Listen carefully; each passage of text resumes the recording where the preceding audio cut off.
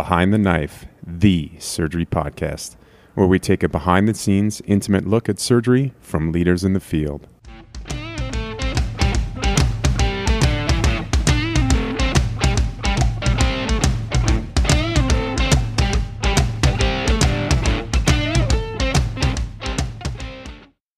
So welcome back to Behind the Knife. We're at day 2 here in Las Vegas for the Trauma and Acute Care Surgery course, the Dr. Maddox course. And we're very pleased to have Dr. Nicholas Namias, who is the Professor-in-Chief, Division of Trauma and Surgical Critical Care, is the Robert Zeppa Endowed Chair in Trauma Surgery at the University of Miami Ryder Trauma Center in Miami, Florida. And we're also here with Dr. Sidney Vale, who's the Interim Chair of the Department of Surgery and the Chief and Medical Director of the Division of Trauma Surgery at Maricopa Medical Center in Phoenix, Arizona. Gentlemen, thanks so much for joining us on BTK. Our pleasure.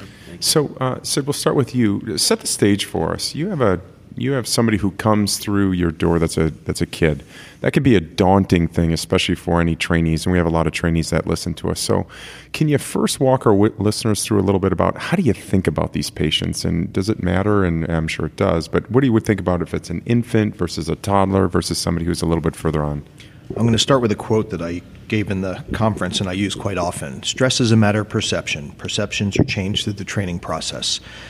If you are mentally prepared, if you don't take this as it's your first day and all of a sudden there's a toddler coming into your trauma room that you become responsible for, which is unnerving. I mean, plain and simple, most people have the impression that we take care of adults. No, we take care of anybody who walks through our door.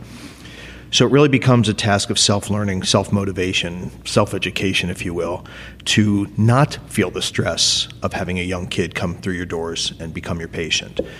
Reading, learning, using resources, at least for us, we have a pediatric emergency physician who comes to our traumas. We have a PICU attending who comes to our traumas. So we have resources. I mentioned we have these cards that are all over the place that are put out by our pediatric center that give doses of every single medication, every ET tube, every chest tube, you name it, they have a card indicator on that so that you have some kind of reference. So being prepared with the references, being prepared with the resources really enables you to have a lower stress, a lower sphincter tone when it comes to taking care of a kid, and you just look at it as one heck of a good challenge. Dr. Namias, for the kids specifically, you tend to have a lot more of an emotional component when they come in, especially when they're very injured or if it's a non-accidental trauma. We spoke briefly about that in the panel discussion yesterday. Can you kind of think of or discuss with us ways you can avoid that emotional issues? Sure. We do a few things, and if you're in a center that accepts pediatric patients, you should probably be prepared to provide some of that support. So some of the things that we do are we have one specific trauma bay actually set up to be a more comfortable environment. It doesn't look as sterile as medical.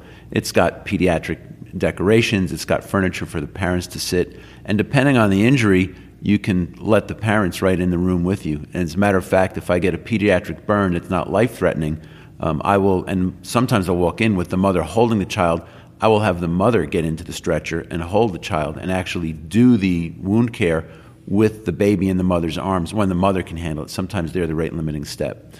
We have staff come down as part of the trauma alert from the pediatric ICU as well, and they have additional training and really the personality for that emotional support for the family. Social worker will pull the family aside and provide them support in the situation where there's so much medical intervention going on that the family can't be right there in the bed with the patient. So you adjust a little bit. And I think also the staff, everyone relates to children better. I mean, we really don't have anyone who can look at a child and not just provide that extra little touch of warmth. So, Dr. Vale, we hear all the time, kids aren't just little adults. When it comes to approaching pediatric trauma, what are some important principles when first approaching that patient, especially if you're concerned that they might have, a significant solid organ injury or significant injury? What's important about their physiology and the presentation and how to approach that patient? It comes down to having a high level of concern. You have to remember that kids compensate really, really well, and they can hide things. We're used to an adult being able to tell you things. You may not be able to depend on a child telling you anything, whether something hurts, whether something's getting worse during your resuscitation. So having that high level of concern, being very aware, your situational awareness of the whole room, watch the child, pay attention to their movements or not moving, pay attention to their interactions. And then do your physical exam as you would and follow up with whatever your fast exam, ultrasound, or any x-rays, but have a high level of suspicion for kids. With us, it's always expect the worst, hope for the best, but plan that every child comes in has a injury or problem that is life-threatening. Then work it backwards to say, nope, we can relax now. Any guiding principles for us? So what's going through your mind, for example, if you see a child and he or she is hypotensive, or any kind of hallmarks or benchmarks that we should definitely keep in the back of our mind as we're assessing these patients? Well, again, the compensation, a child can lose 45% of their blood volume before you start to see that compensation, unlike an adult where you lose 10% of a blood volume, they might get hypotensive or tachycardic. Kids fall off that ridge, if you will, so fast. One of the things that we worry about is if you start off with a hypotensive child, a child in shock, first of all, you got to know what their normal blood pressure and pulse is for their age. Again, having those reference cards. But if they come in hypotensive, you have to have that level of concern, that level of, I'll use the term anxiety for some people, to know that you have to come up with that diagnosis even faster. But you also have to sometimes, tick off the box for your massive transfusion protocol, tick off the box for certain medications, get them intubated, get them maybe to an operating room or somewhere. Maybe you have to expedite that a little faster than with an adult. So let's talk a little bit first about, before we get to the operating room, the management of specific injuries in the pediatric population. One of the big stressors is imaging. An adult will take somebody through and run them through the CAT scan, and it's that. In a kid, that's not so simple. Do you sedate them? What do you do? Who needs imaging? The parents are stressed out about what am I going to do about the CT scan? Is it radiating my baby or whatever? How do you decide in terms of what do you use ultrasound more often? How do you decide and deal with the kid who you think needs a CAT scan, but will you intubate them? Will you give them sedation? How do you work through that process? It really varies by the patient.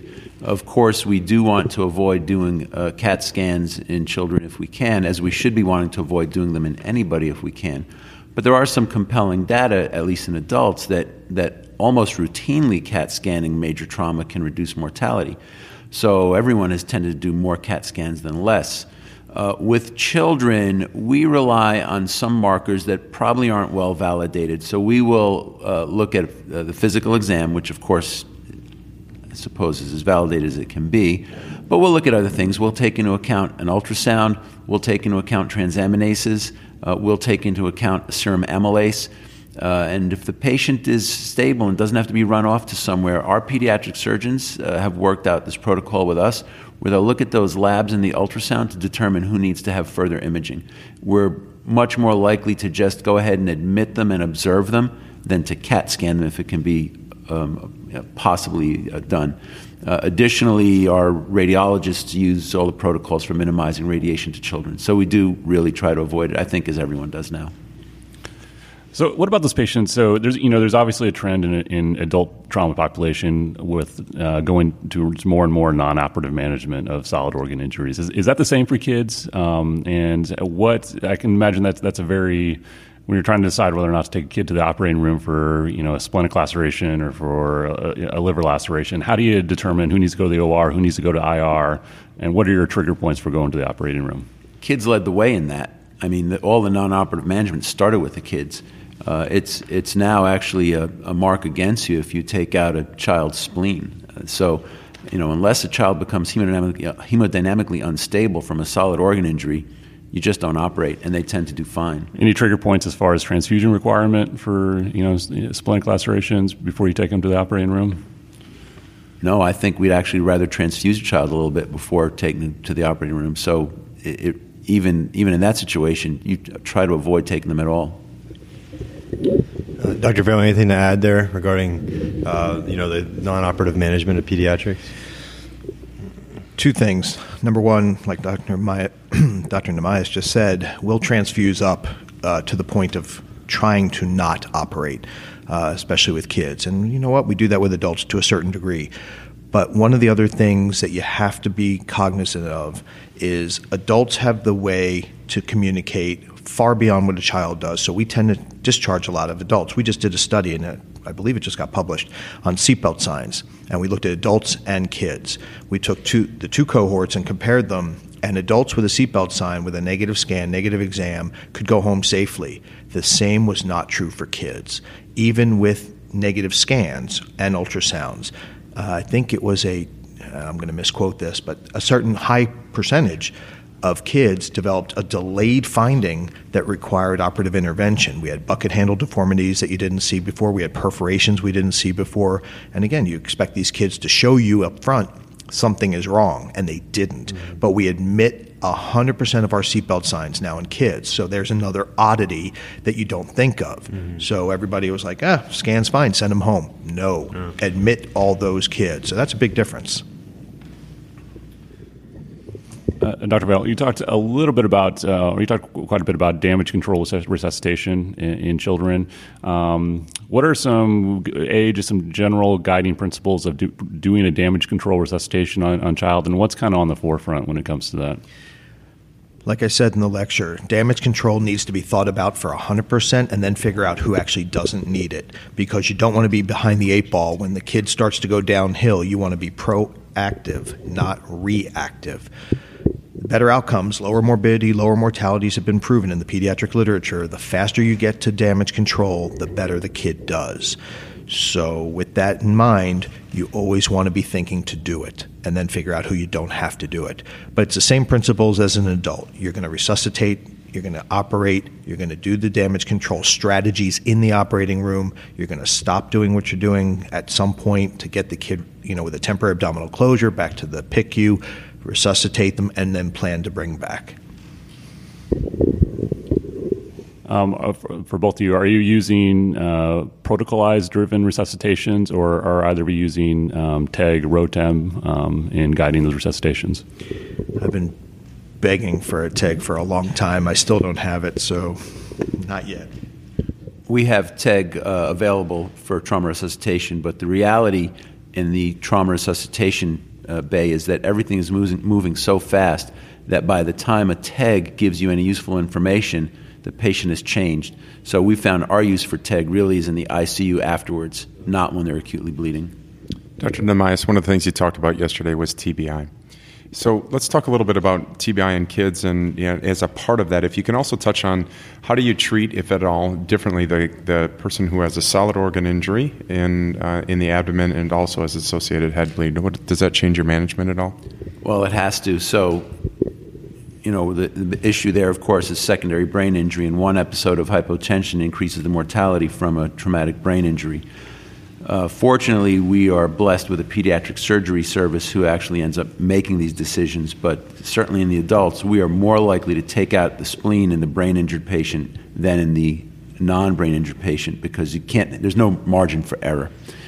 Having said that, it's really tricky in the kids because you're trying to preserve the spleen. You also want a bad outcome from the traumatic brain injury. My topic yesterday was severe traumatic brain injury with a GCS between 3 and 8. That's the definition. And as I mentioned yesterday, thankfully, there really are very few of those in the country every year. When you average it out by state, it's something like 112 in each state each year. So I think it's going to be really hard to come by data to suggest in the pediatric-specific population whether or not you should go ahead and operate. I think that what will happen in reality is you will have a lower threshold to go ahead and operate in the brain-injured child than in the non-brain-injured child. But I don't think anybody can back that up with solid data. So, Dr. Namias, you had mentioned the severely head-injured pediatric patient. Are there any considerations for adjuncts like hypertonic saline, or what are you thinking about in terms of ICP and CPP goals? Are they different in kids and adults? The Brain Trauma Foundation has a guidelines paper for children, and unfortunately the guidelines make recommendations that are mostly level 3, and the best recommendation is a level 2. There are no level 1 recommendations. Of course, we'd like to use osmotherapy, but again, there's only level 3 recommendation for hypertonic saline. There's no recommendation for or against mannitol. So I think in reality what's going to end up happening is you're going to use the things that you use based on your local expertise, your neurosurgeons, and what they prefer based on their interpretation of literature. Again, no guideline for mannitol. There is a level 2 recommendation for 1 dose of hypertonic saline and a level 3 recommendation for another dose of hypertonic saline. So what do you do with that? You just have to trust your neurosurgeon. The goal pressures for ICP, there's a recommendation that you can consider treating if the ICP reaches 20, and there's a recommendation that the CPP should be at 40 to 50, which is different than the adult guideline, which is over 60. So there are differences. So we talked a lot about transfusion and, the emphasis on children to try to avoid the operating room if possible. Can you talk a little bit, is there a difference between the pediatric population and the adult population in terms of the type of transfusion? Are there any adjuncts? Does TXA have a role in kids?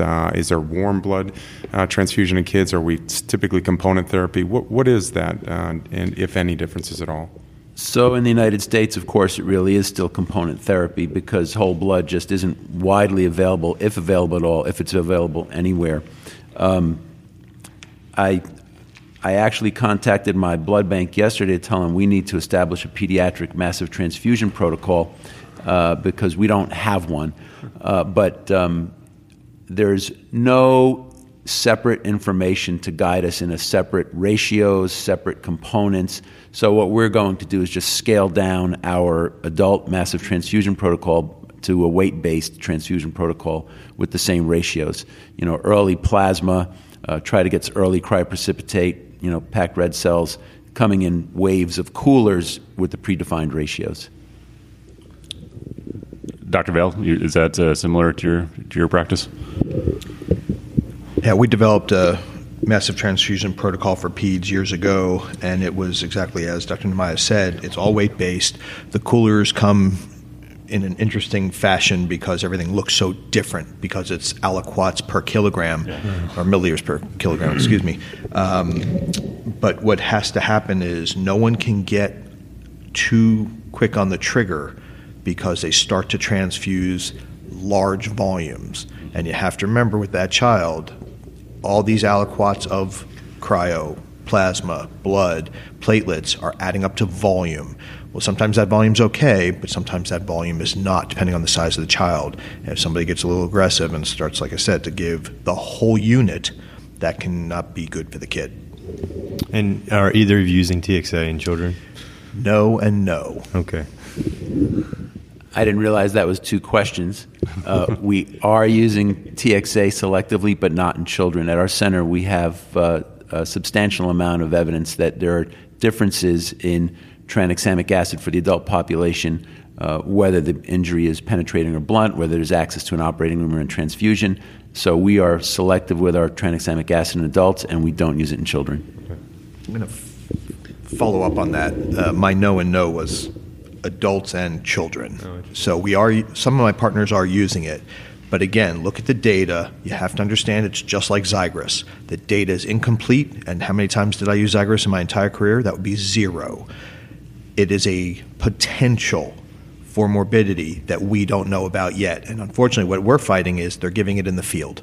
It's been approved for field use, and the guidelines are not strict enough. So we're getting a lot of patients who are receiving the medication and it's not indicated. Are they having higher rates of DVTs? Well, we do surveillance, so we have the highest rate of DVT in the state because we're surveilling every patient we have at moderate and high risk. So we're finding these things. Now, I can't tell you it's a 1-to-1 correlation, but what I can tell you is we don't have enough information to know that using it is safe. So, final question for both of you: what would you say is the biggest unanswered question in pediatric trauma resuscitation right now that you think will be answered within the next 5 years? It does not need to be done by a person who had a fellowship training in pediatric surgery. I think the biggest issue is going to be taking the things that we've learned in adults about minimizing crystalloids and using massive transfusion protocols and having blood-based hemostatic resuscitation will have to be translated to kids because the studies are lacking in kids, and it's so important. Well, excellent. Dr. Namias, Dr. Vile, thank you so much for being with us here at the Trauma, Critical Care, and Acute Care Surgery 2018 meeting in Las Vegas. Thanks for being with Behind the Knife. It was a pleasure. Thank you. All right, so back with another episode here at Las Vegas for the Acute Care Surgery and the Trauma Conference, the Maddox course. Very happy to have Dr. Elizabeth Benjamin, who is Assistant Professor of Clinical Surgery at Keck School of Medicine, one of the trauma surgeons, acute care surgeons at LA County. Also, Professor of Surgery Jay Johanningman at the University of Cincinnati, and we just found out has been HPSB for over 30 years as Air Force Reserve. So welcome both, and thanks so much for joining us at Behind the Knife. Elizabeth, we'll start with you. You had a really good talk about tips and tricks about howling to deal with the GE junction injuries. Can you tell our listeners out there a little bit about, just your generalized approach and maybe some of the pearls and pitfalls with that? Sure. GE junction injuries in general are they're scary injuries for everybody. The most important thing, I think, is to have a good idea before you get in there of how you would handle these injuries. The anatomy of that area is very straightforward, but it's not something people deal with on a daily basis. So it's important to to think about it and make sure you have kind of a few tools in your toolbox of how you're going to approach that, dissect that area out, and then how you're going to deal with the injuries. So there's a lot of different things that can really help you out in this. The most important thing is going to be exposure. Like I said in my talk, everybody's used to this beautiful picture of the hiatus from the laparoscope, and it seems like it should be so easy to get at, and people get frustrated when it's not. But our patients are much bigger. It's really deep down in there, and a lot of times people's rib cage is really angled, so it makes it hard to really get at that area. It's very high and deep, so you really want to make sure to get that patient in reverse Trendelenburg, have really good lighting, good retraction, and make sure your incisions are adequate. This is not the time to be cute with small incisions. So big incisions and get a nice exposure. You have to take down that left lobe of the liver, and then that really does open up that diaphragmatic hiatus for you. And tips for getting kind of how you get around the esophagus. What do you use for retraction? How do you identify your injury? What are some tips there? Yeah, so in true trauma surgeon fashion, I use my hands for most of it. I try to get through the peritoneum first, because that can be a little bit tough to get through. But I try not to use any heat around the esophagus. I don't want to create any injury bigger than the one I'm already dealing with. And then I know I have a lot of things around there. I don't want to get into the aorta. I don't want to create any other injuries. So I really use my finger. You can bluntly dissect on both lateral sides of the esophagus, in between the diaphragmatic crus and the esophageal lateral border. And once you get both sides nicely dissected bluntly, you can really hook underneath nicely. It's always helpful if your anesthesiology colleagues have an NG tube or something down, because that'll help you sort of feel the lumen. But even without that, you can really feel it with your hands. But it's something you want to be doing with your hands. You want to get your hands in there. And if you need more exposure up into the chest, do you have any tips there? Yeah, for sure. If you need more exposure up into the chest, you're going to want to, the first maneuver you're going to want to do is divide the diaphragmatic crus. You do that at a 2 o'clock position. That's a very easy maneuver to do. That'll give you an extra 5 to 6 centimeters of esophagus up into the chest. If that is not sufficient, you can do a low left thoracotomy. Feels like a big deal because you're doing an additional incision, right, but it gives you a beautiful exposure. You can divide the diaphragm and really connect those two exposures, and you get a nice view.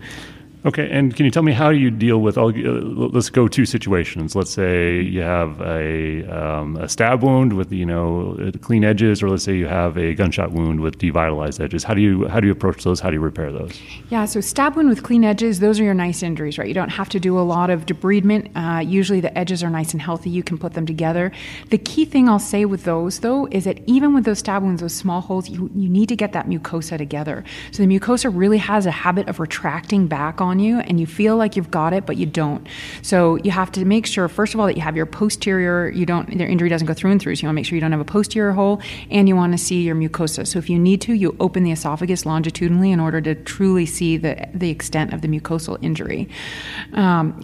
Gunshot wounds, any sort of higher velocity than just a stab wound, you're really going to have to worry about the edges. You want to make sure that you don't have something that looks sort of okay, maybe a little ratty, and you put that together, and a week later that's necrosed and you have a breakdown of your repair. So you want to make sure to trim off all of the ratty edges before you do your repair. And are you repairing these over bougie? Are you buttressing? If so, what are you buttressing with? And then do you reinforce with a wrap? Yeah, so I like to do a two-layered repair for sure. You get the mucosa in that first layer, and then you do a second layer on top. You always do want to make sure not to narrow, like you mentioned, over an NG tube, over a bougie, either one, if you've got them available, are great. You always want to cover it with something, especially if you have an associated vascular injury. You want to basically make it separate from that. The worst thing in the world, obviously, is to have a fistula. So you want to separate it from the rest of the world, keep that repair, that anastomosis on its own. You can use a variety of things in the abdomen. I like to use the fundus of the stomach. It's easy, it's there, it's asking for it most of the time. You've already done a bunch of the dissection. You can just put a little piece of the stomach on top, wrap it around. Also, if the patient has ample omentum, you can bring that up as well. You want to make sure to not what's the right word? Not like dent in, not constrict the area of your repair with the omentum if it's too chunky. But you can definitely use the omentum to help you out there. And then if you're in the chest, the pleural flap works great. You just need to make sure you have a good, viable, long strip of pleura that you can wrap around it. Also, intercostal flap is really nice as well. It's a little bit more of a commitment time-wise. So if your patient's not doing great, you might not be able to do that. Other things you can do is you can take a wedge out of the diaphragm, close those two ends back together, and then lift that up. Use that to cover the esophagus. A bunch of other things described, but those will usually cover you. So on that point about if your patient's not doing great, what's going through your mind if your patient's unstable? Yeah, you want to get in and out as quickly as possible. It's really a balance in these types of situations. You want in and out of the operating room as quickly as possible. We're taught all of this stuff, damage control, obviously, but on the flip side, you also have to remember these injuries, hollow viscous injuries. Same with stapling off intestine in a damage control situation. It's going to be much harder to fix it later. So once you go back, you worry about the lumens get dilated, the tissue gets edematous. It's not going to hold your suture as well. There's some great pictures in some of the lectures from yesterday about like saponification after you have, pancreatic injury. All these things make the tissues really unpleasant to sew on the take back. And so you really want to do what you can in an expeditious fashion in that initial operation. But for sure, if the patient is dying in front of you, a live patient is the goal. Get them out of the operating room and temporize the injuries as best as possible. The one other point I will make also, though, is with these injuries, almost always penetrating injuries, you're going to have associated vascular or bleeding injuries. Deal with those injuries first. The esophagus staring at you open is extremely distracting. It does not seem natural when you see it in the operating room. Don't get distracted by that. Fix the other stuff first. Make sure that your life-threatening injuries are dealt with first, and then go back to the esophagus. In your talk, you gave a very nice description of if you have a devitalized portion and you have to do a resection and an anastomosis with an EEA stapler. When you're doing those, how are you managing the vagus nerve? Are you preserving those, or do you have to do are you having to do a drainage procedure with those procedures? It sort of depends on what your situation is. You do what you can. You obviously want to preserve the vagus nerve if you can, but in a lot of these situations you can't. And then you sort of go from there based on that. Okay. Are you doing drainage procedures, pyloroplasties? Or are you doing those later? Not really, no. Okay, with that, we'll move on to Dr. Johannemann. You gave a very great talk on dealing with the portal triad injuries, and specifically the portal vein, which is a nightmare situation for a lot of general surgeons out there. These injuries often happen to very sick, very severely injured patients, and it's often in the middle of the night. What kind of advice and tips can you give for the general surgeon on there on how to deal with these injuries when they're approached with them? Right. So I think they're rare. You looked at those 4 series we presented, and even for large institutions, they accumulate 20 cases over 25 years. So you probably will see 1 or 2 in your career, or for the military surgeons here who are dealing with a little bit higher velocity rounds in the civilian trauma setting, you may see them. What I took away from it, though, is Hogarth Pringle 100 years ago managed to keep these patients alive. So we probably can as well, but it's that recognition, it's the portal vein, the portal vein, the portal vein. So this is simply about getting venous hemorrhage control as rapidly as possible. They don't bleed to death from the artery, and nobody dies from biliary tree ligation, so your focus is stopping the hemorrhage. And I think now, with that shunt analogy, I think all the young surgeons, I look back I don't think we're training vascular surgery open competency the way we used to, but in turn, the maneuver and the things that you can manage with simply a shunt, if done correctly and timely and in the proper fashion, is a breathtaking maneuver I wish I had been taught instead of being taught necessarily in end-to-end reverse saphenous vein graft. So if I was where you all are right now, the skill set I absolutely want to know is shunts, when, where, how, why, what the options are, what the pitfalls are, and I'm going to be a little less worried about I can't do that fem-pop reverse saphenous vein graft. Now, we've had people on the podcast before talk about placing shunts before in vascular surgeons. As a general surgeon and a trauma surgeon, what kind of pitfalls do you run into, especially in emergency situations, that either before or after the operation, or during or after the operation? Number one, unwillingness to do so. Yeah. It's amazing, and I'm a generation different than you, but the amount of resistance we had from vascular surgeons who tell me that they can do that anastomosis in a couple hours anyway, why shunt that? And again, as part of our military legacy, we have to look at our own Colonel Todd Rasmussen, who has a beautiful model of porcine ischemia reperfusion in tourniquets. The assumption that you have 6 hours before you have irreversible injury has now been demonstrated to be incorrect. Todd's work shows that if the animal goes down ischemic when you put the tourniquet on, you have 60 minutes or less. And how many of us see that patient, the gunshot wound, who got shot through the leg, then ran for their life and arrives ischemic? So the first thing I think we should do is commit to shunt and commit to shunting early. And then if the worst thing I did is put in a shunt when I could have done something more expeditious, I'll take that versus not shunting the patient, prolonged ischemia, irreversible damage. But shunting a portal vein is no more difficult than shunting a femoral vein. It's a simple, straightforward maneuver. But that's what I took away from preparing for this lecture. It's going to be the vein that's going to kill him. So one of the things you briefly touched on that's worth saying is role of anticoagulation filing in the placement of a shunt. And then you had mentioned two other brief things about, in just very briefly, how do you deal with the artery and when you have an arterial and a vein and then the bile duct?